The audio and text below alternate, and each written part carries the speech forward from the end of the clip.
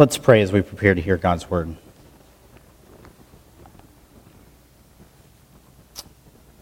Lord, speak now, for your servants are listening.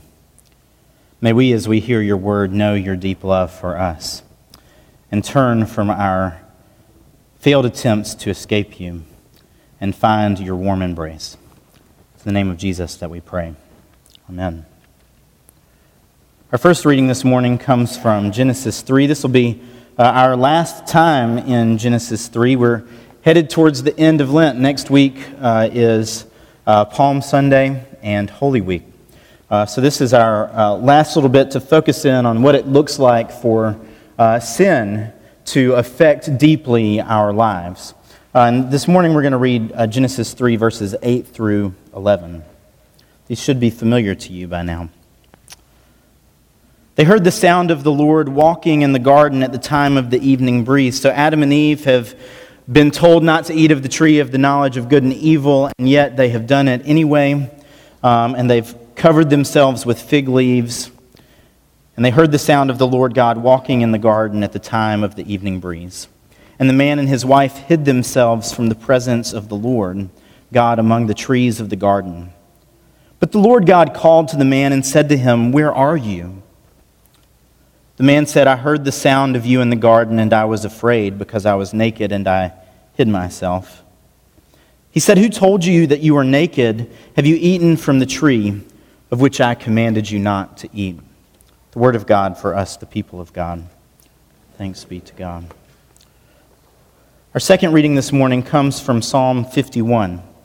And it follows, this is the psalm that King David wrote immediately after the prophet Nathan came to confront him about his affair with Bathsheba. You see, David took someone who wasn't his wife and made her his own wife, and then her husband, who was in the military, had him sent out into the most dangerous portion of battle that he might be killed. Nathan comes to him after he's done this and confronts him about the sin that he has committed. And this is David's confession for what he's done. Hear this word. "Have mercy on me, O God, according to your steadfast love. According to your abundant mercy, blot out my transgressions. Wash me thoroughly from my iniquity and cleanse me from my sin. For I know my transgressions, and my sin is ever before me. Against you alone have I sinned and done what is evil in your sight, so that you are justified in your sentence and blameless when you pass judgment. Indeed, I was born guilty, a sinner when my mother conceived me. You desire truth in the inward being, therefore teach me wisdom in my secret heart. Purge me with hyssop, and I shall be clean. Wash me, and I shall be whiter than snow. Let me hear joy and gladness. Let the bones that you have crushed rejoice. Hide your face from my sins and blot out all my iniquities. Create in me a clean heart, O God, and put a new and right spirit within me. Do not cast me away from your presence, and do not take your Holy Spirit from me. Restore to me the joy of your salvation, and sustain in me a willing spirit. Then I will teach transgressors your ways, and sinners will return to you. Deliver me from bloodshed, O God of my salvation, and my tongue will sing aloud of your deliverance. O Lord, open my lips, and my mouth will declare your praise. For you have no delight in sacrifice. If I were to give a burnt offering, you would not be pleased. The sacrifice acceptable to God is a broken spirit, a broken and contrite heart, O God, you will not despise. Do good to Zion in your good pleasure. Rebuild the walls of Jerusalem. Then you will delight in right sacrifices and burnt offerings and whole burnt offerings. Then bulls will be offered on your altar. The word of God for us, the people of God. Thanks be to God. Our last reading this morning comes from Paul's letter to the Romans, chapter 5, verses 6 through 11.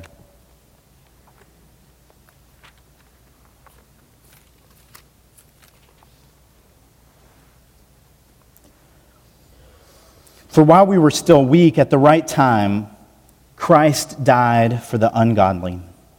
Indeed, rarely will anyone die for a righteous person, though perhaps for a good person someone might actually dare to die. But God proves his love for us in that while we were still sinners, Christ died for us. Much more surely then, now that we have been justified by his blood, will we be saved through him from the wrath of God.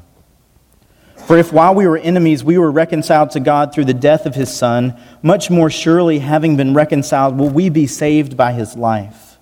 But more than that, we even boast in God through our Lord Jesus Christ, through whom we have now received reconciliation. Amen. Let's pray. May the words of my mouth and the meditations of each of our hearts find acceptance in your sight, Almighty Father, you who are our rock and our Redeemer. Amen. I tell y'all stories regularly about when I was a counselor at camp, but one of my favorites is of a boy. He was about 8 who decided he was going to run away. He told his counselor that he was running away, and he started going down the road right out towards camp, and Ben, his counselor, just decided to walk with him and see what would happen. So along the way, he asked him questions, where are you going to go? What are you going to eat? Where will you sleep? Do you know the way back home? It turned out that the boy didn't have very much of a plan. He just wanted to get away. For most of us, it'd be hard to figure out why he wanted to get away. He had 3 meals that were prepared for him each day. The dishes were done by other folks. He had friends in his cabin, counselors to care for him and protect him, and all the things a boy could want. Horses to ride, rocks to climb, mountain bikes to ride, fly fishing to do, a blob to jump on. He'd given no thoughts to who might clean his clothes or do the grocery shopping or the dishes, meal planning, or what transportation might look like once his shoes wore out. Shelter. He didn't think that all those things had been taken care of. He was just going to run away. He was tired of being there. When the Lord comes to Adam and Eve and they're hiding, it's a ridiculous practice, really. As ridiculous as Chris running around the sanctuary while the rest of us watched where he hid to know where he was going. You've searched me and you know me, the psalmist says. You know when I sit down and when I rise up, when I go out and when I come in. And yet Adam and Eve try to hide with a few trees and fig leaves. You know my thoughts from afar, the psalmist says. In other words, you don't even need to see where I go because you could tell by reading my mind where I am and where I'm going in the first place. If I climb to heaven, you're there.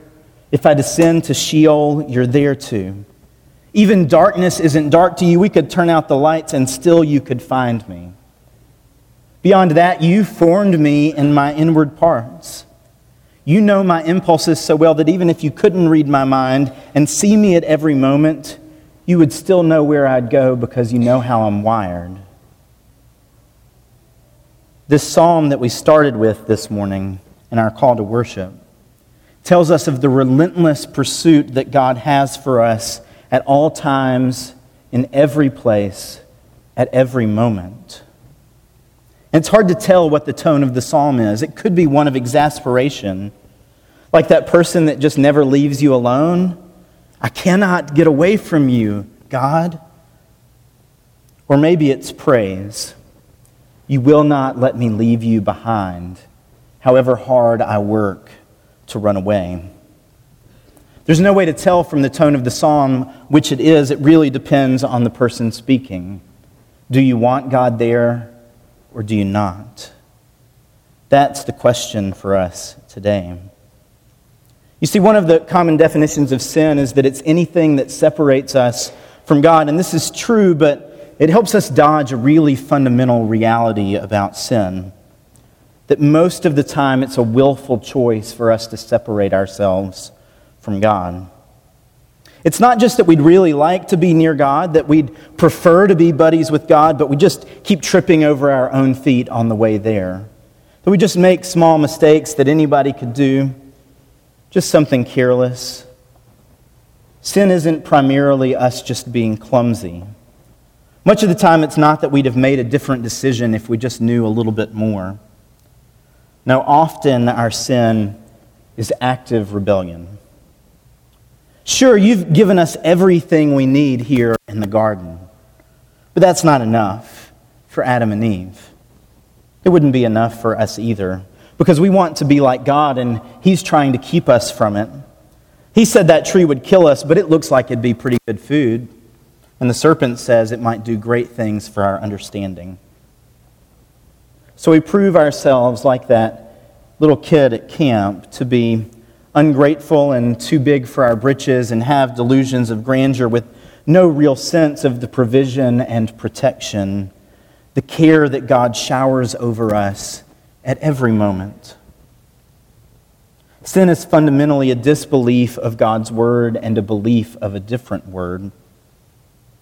And it's often rooted in a hope that we ourselves can take control of our own story, that we could write a better story for ourselves than God could, that maybe we could even be like God. We ourselves can improve our station, our status, our nature. Sin is a rejection of what God offers to us in hopes that we might find something better, that we might prove ourselves to be valuable or powerful in a way that isn't dependent on God or anyone else, certainly not on God's goodness and grace.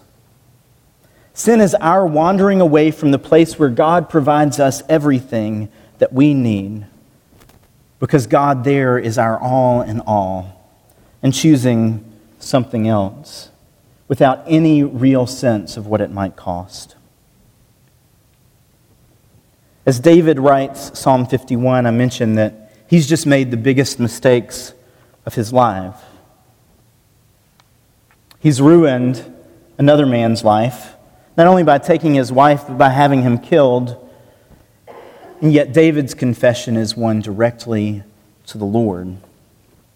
Against you and you alone have I sinned and done what is evil in your sight. It's not that David hasn't wronged Uriah the Hittite. It's that David's first concern is not Uriah or Uriah's family or Bathsheba. It's that he recognizes that he has sinned against the Lord, the one who has anointed him king, the one who will say that he is a man after God's own heart. David has rejected. Against you and you alone have I sinned. It's so grievous that it's the only thing David can think about. And he pleads with the Lord. Don't take your spirit from me. Wash me, cleanse me, make me whiter than snow. Restore to me the joy of your salvation, and I will tell others of your mercy. David recognizes that his sin, though it's caused deep harm to other people, is not finally about them. It is certainly in part about them, and God cares greatly about what he did. But David is most concerned about the ways that he has severed his relationship from the Lord that has provided everything from him from the moment of his birth. For the last 3 weeks, we've talked about the fragmentation and alienation that comes with sin. We've talked about how creation that was designed to sustain our lives and to let us be fruitful and multiply and rule over the earth now beats us back into submission.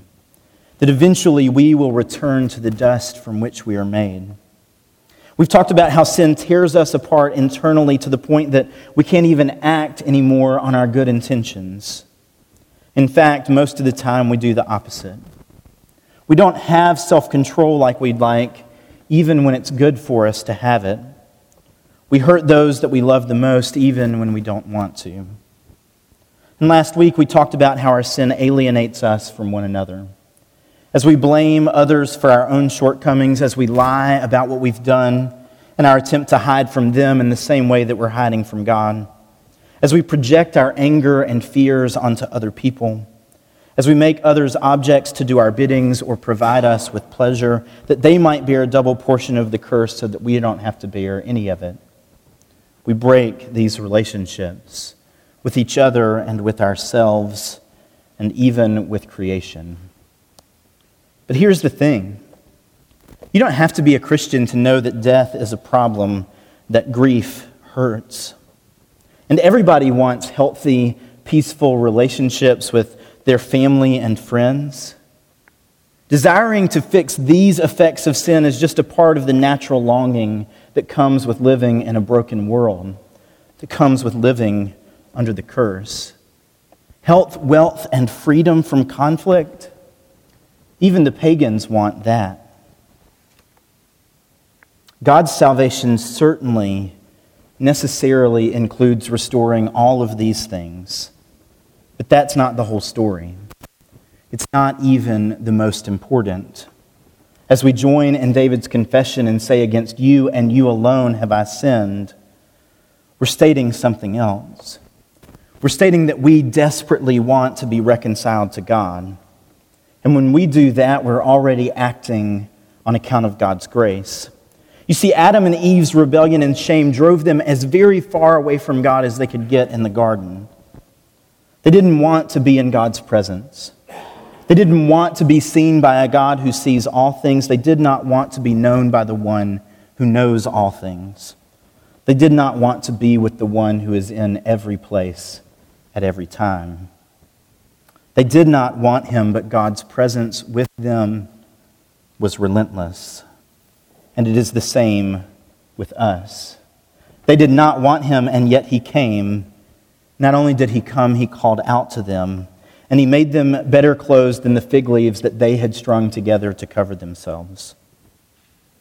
All of the rest of what we've been talking about for the last few weeks, our brokenness down with creation and inward with ourselves and across with one another's, all of this is an effect of the ways we've been alienated from God. All of the others are symptoms of the disease, but this is the disease. That not only does sin separate us from God, we don't really want anything to do with him aside from his grace. That much power, that much beauty and holiness, that much purifying love is just a little bit too much for our hearts to handle. We fear his judgment. We fear his wrath. We fear his look of disappointment.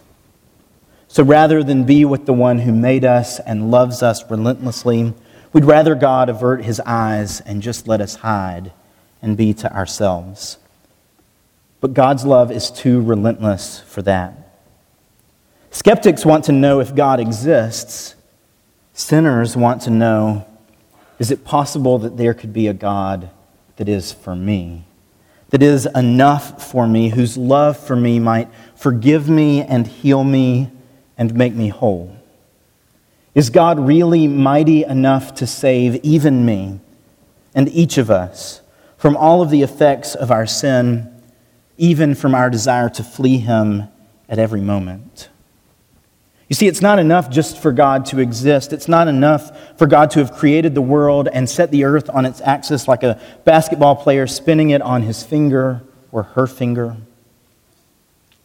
I need a God who is full of grace and truth, whose steadfast love endures forever, who comes to me when I'm most vulnerable, most afraid, most broken, because of the things that I have done and that others have done that have harmed me, and says, "Where are you?"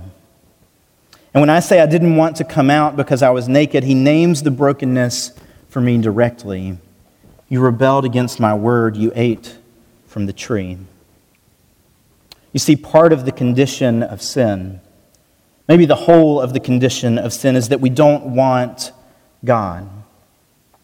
Our sin is a statement that we don't want God and think that we don't need him, that we can run away and be just fine on our own. But he comes anyway. And God doesn't just come metaphorically. God has come in the person of Jesus Christ. The Father sent the Son into the world not to condemn the world, but to save the world. He took on flesh and made his dwelling place the earth and brought light into the darkness, into the shame and pain of our lives. He didn't just come and share space with us, though. He entered into its brokenness. He knew death in his own body. He knew the abandonment of his friends and the oppression of an unjust system. He even knew temptation, though this is the one place where we aren't like him, because he did not sin. He was not torn apart inwardly by sin. He was like us in every way, but without sin. Jesus came to shine light right through every bit of darkness and broken pieces in our lives, because not even the night is dark to him. And that brings us to this passage from Romans, where Paul says that Christ has come to die for the ungodly. Most wouldn't even die for someone who's good, but maybe, possibly, someone might do that. But Christ has come to die for us. And he has reconciled us to God through his death. That is, he's saved us from the curse, because we are reunited with the one who can provide us with everything that we need. He's reconciled us with his death, but he's done more than that. He has saved us with his life. It's not just that he sets us right in the present, but that he sets us on a trajectory that we were meant for all along, that we get to abide in abundant life with God. It's when we gather at the communion table that Jesus comes to us again. Just as God has come in Jesus, he comes to us each time as we gather at the table. God says, you can feast all you want. Eat until you're fat and happy, but this is the feast that matters.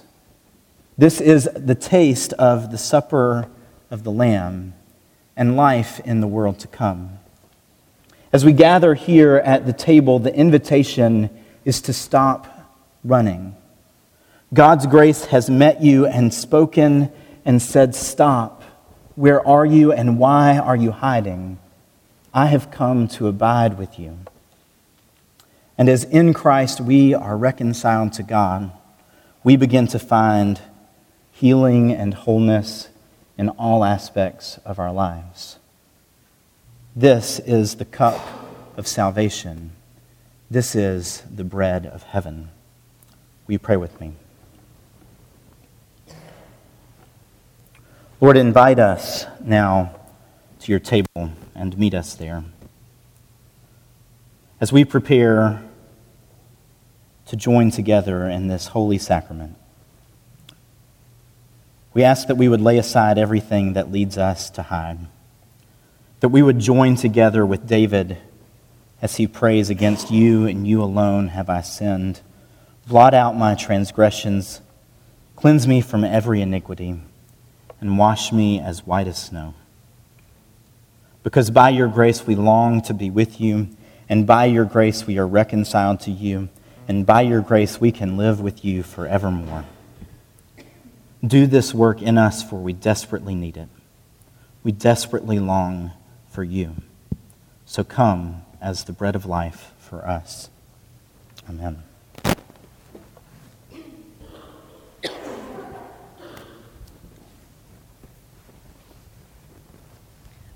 Later in Romans 8, a scripture that I have been thinking on the last couple of weeks, it says that in Christ, the law of the Spirit of life has set us free from the spirit of death. And we've all read that. I've read it lots of times, but I was thinking about it in the context of deep regret and things that we have done or things that have been done to us that significantly change the course of our lives and even who we are, and that the law of the spirit of death says this is what you get.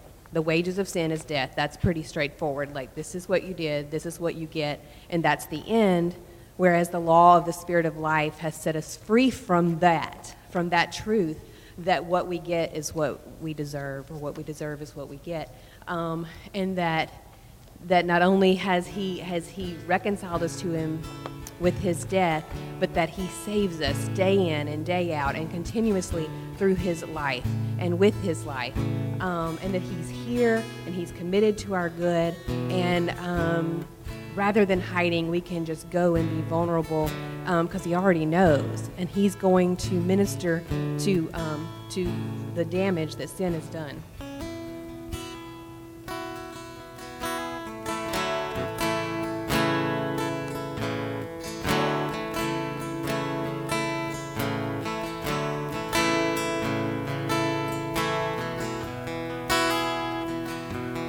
He is healing every corner of your darkest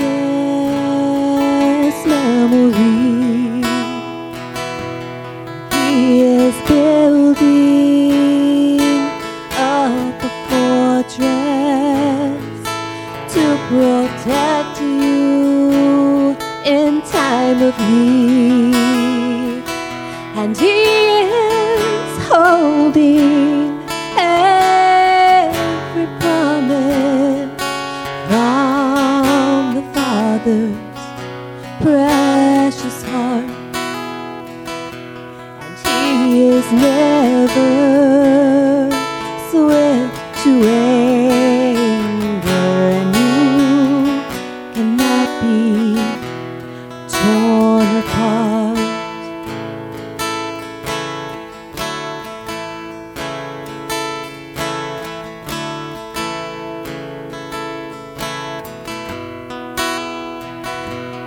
He is weeping for the damage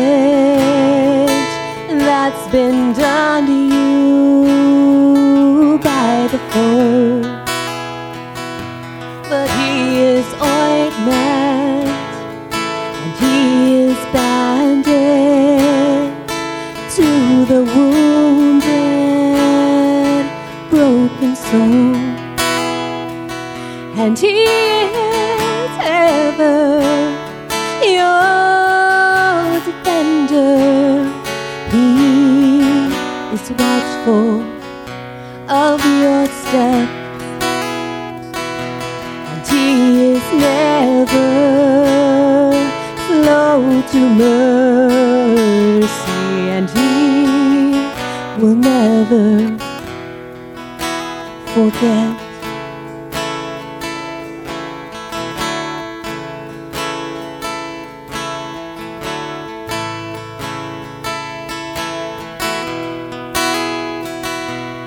He is singing to your woundings. He is chasing night away, and He is warring your undoing. He is guarding you with grace, and He is faithful in the anger. He is constant, and He is here, and He will never leave you stranded, and He is closer than the fear.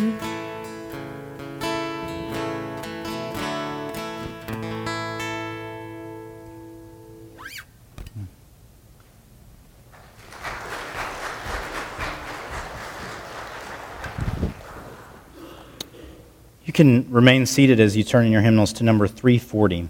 We'll sing verses 1 and 4 of Come Ye Sinners, Poor and Needy.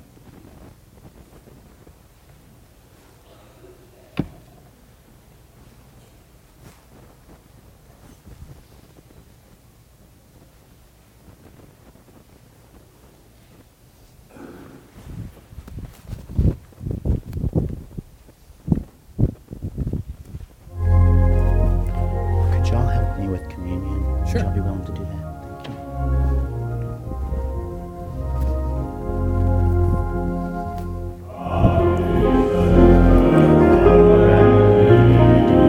Weak and wounded, sick and sore,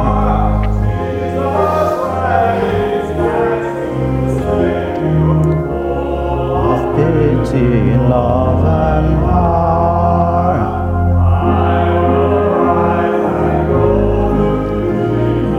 He will embrace me with His arms, in the arms of my dear Savior. Oh, there are 10,000 charms. Let not conscience make you linger, nor